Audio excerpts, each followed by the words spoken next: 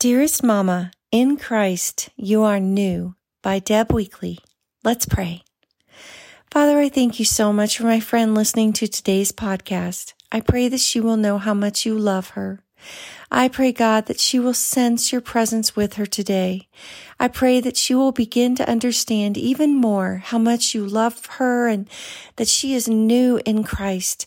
This new life has so much possibility and potential and blessings and this whole new life that she has for her family and her heritage. And Lord, that you give us new possibilities and a whole new life every day. Your mercies are new every morning.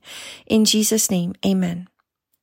2 Corinthians 5 verse 17 says, Therefore, if anyone is in Christ, the new creation has come. The old is gone, the new is here.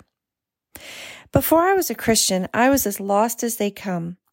I had a difficult childhood which led me to live a wild life with many regrets. Thankfully, my friend and co-worker, Melissa, led me to Christ and told me early on that the Bible was true and that I could believe every word it said. So I read it, memorized it, prayed it, and little by little, I began to change. I remember reading and memorizing 2 Corinthians 5:17 and feeling amazed at the fact that I was really new. Therefore, if anyone is in Christ, the new creation has come. The old is gone, the new is here. This scripture encouraged me to live out the Christian life in confidence, knowing that it didn't matter what I did before coming to Jesus. I had a whole new life filled with change and possibility, and I didn't need to feel condemned about my old life anymore. I still had moments in which the past would haunt me, even though I knew in my heart that I was forgiven and redeemed. That old flesh and the devil still messed with me from time to time and told me that I was not good enough. However, one day at a time, the promise of that verse began to take root and I began to change. And here I am, 30 years later, a completely different person who encourages others to know and follow Jesus. My life was truly a miracle. Only the power of Jesus could have taken a drug-taking, cigarette-smoking, alcohol-drinking, promiscuous, and completely lost woman and changed me little by little to become the Christian woman, wife, and mother that I am today. To God be the glory. Isn't that what God does best? He takes a life in shambles and makes it beautiful, causing us to want to bring others to know the same power of Jesus. I love how Charles Spurgeon, the Prince of Preachers, puts it. I mean this, if any man is in Christ, it is not merely his mental eye that has a new creation, but he himself is a new creation. He has a new heart according to the promise. A new heart also will I give you, and a new spirit will I put within you. He has new ears, hearing what he has refused to hear before. He has a new tongue and can pray with it as he has never prayed before. He has new feet that delight to run in the ways of God's commandments. How about you, dear Mama? Do you believe you're new? Have you received victory in your life and seen changes even if it's only a little at a time? Or do you still find yourself struggling with that old flesh and feel defeated in your walk with God? I know many Christ followers who battle with falling back into their old habits and struggle to see themselves as new. They come to Christ and begin to change and grow, but then something happens and a darkness comes over them and they slip into a defeated state. Often due to this, they withdraw from their Christian church and community and go back to their old faithless habits. Then to make matters worse, the devil comes and tells them that they will never change. He lies to them and says it's no use and that they may as well stay where they are because God could never change them, much less love them the way they are. This false belief, delivered via their thoughts, it comes straight from the devil and causes many people I know to be stunted in their Christian walk. They feel far away from God and begin to wonder if there really is a God or if he even cares about them at all. They begin to lose hope and fall away. You see, I think Satan hates it when we completely understand and believe what happened when we became a Christian. Jesus saved us from any and all sins that we committed, and we became a new creation. At conversion, we were given a new nature complete with the seeds for a life lived in the power of the Holy Spirit.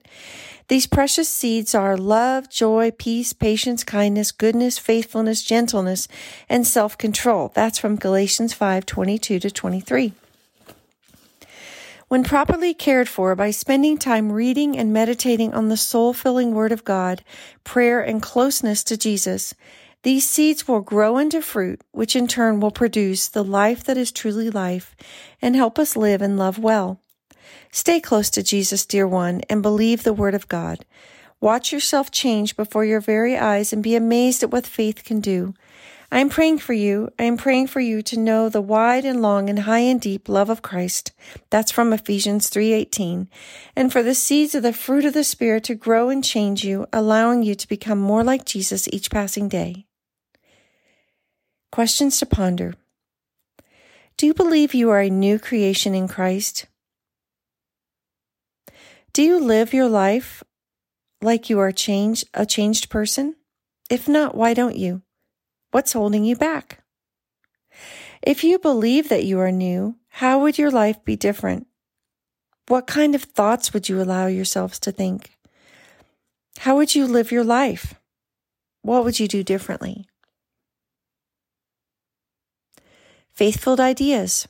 Write out Galatians 5:22-23 on an index card and put it on at your kitchen sink, or write it on your bathroom mirror in dry erase marker. Every time you see the verse, speak it out loud and then ask Jesus to help those seeds of your new life grow and make you more like Him. Let's pray. Lord, I thank you for my sister or my brother listening today, and I pray, God, that you will help them to learn something today. I pray that whatever it is that they need to hear, whether or not it's something like, I love you, my daughter. I'm so proud of you. You're doing great. Keep going. You have a whole new life. You don't live there anymore. Walk forward with me. Lord, I know that I hear your voice and you tell me things like that quite often. And I pray that my friend will learn to tune into the voice of God and tune into that voice that is the voice of love. Lord, the enemy tells us things that make us feel condemned. And the world around us sometimes makes us feel just like we don't matter. But Lord, your voice is always kind and always good. And you're always telling us how much you love us and that we're enough. So Lord, I pray that my friend would have the ability today to tune in to your voice. And I pray a blessing over her day. I pray that she'll be patient with her kids in the power of the Holy Spirit. I pray that if she's married, that she and her husband will have a really sweet day today or a sweet week this week. God, that you would give them moments together to remember how much they love each other and to love one another deeply. And I pray that if she is feeling lost and alone, God, for any reason, that you would meet every need right now, right where she is, and that she would no longer feel alone, and that she would feel that she has her Heavenly Father who loves her so much right there with her. In Jesus' name, amen. Have a great day.